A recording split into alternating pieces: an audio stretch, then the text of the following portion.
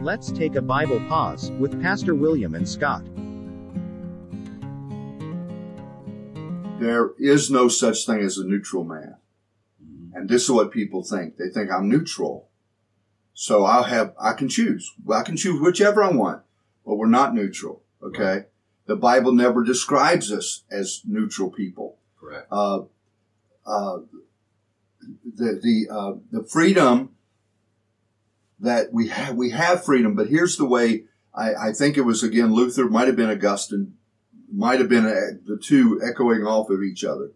But what they said, and I think Jonathan Edwards also stressed this, our will is free, but as sinners, we will never choose God. Mm-hmm. If we're left to our free will, we will always choose evil, right, darkness, personal glorification, personal pleasure. We will not choose God. So what God does is change our heart so that we want God. Mm-hmm. And then we are freely choosing God. But he has to free our will to do that. Right. Because our will in sin is bound to corruption.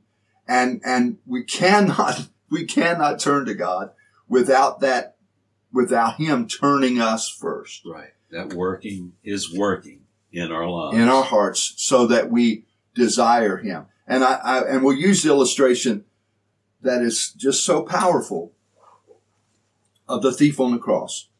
Because when you look at the Gospels, in Matthew or Mark, it says that he did the same as the other thief, mocking Christ, ridiculing Christ.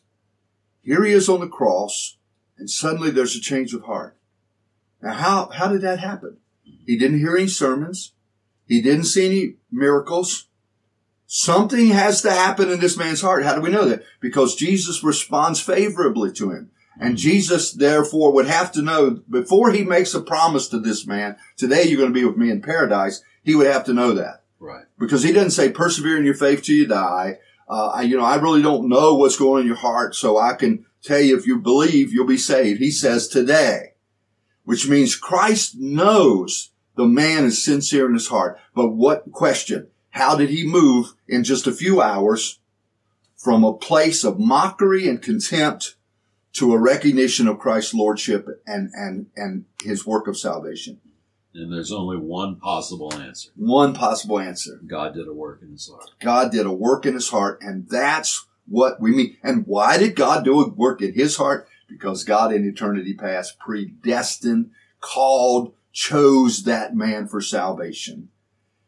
And at the right moment, he turns the man's heart to him. And so when we talk about free will, people, of course, free will is a very complex subject, and almost every scholar or commentator that I read that deals with free will is falling over themselves to say this is one of the most complex topics there is. The interaction between free will and divine sovereignty, God never failing to accomplish his plan, and yet I am free in what I do.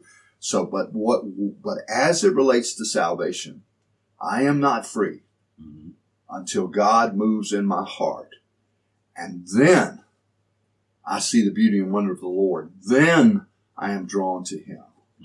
Then I exercise my will freely to believe in him. So it is, I do make a free choice, but it's subsequent to the work of God based on the choice of God. Right. We hope you were blessed by this Bible pause. To listen to the entire discussion, go to our YouTube channel. The link is listed in the description below. Thanks for listening.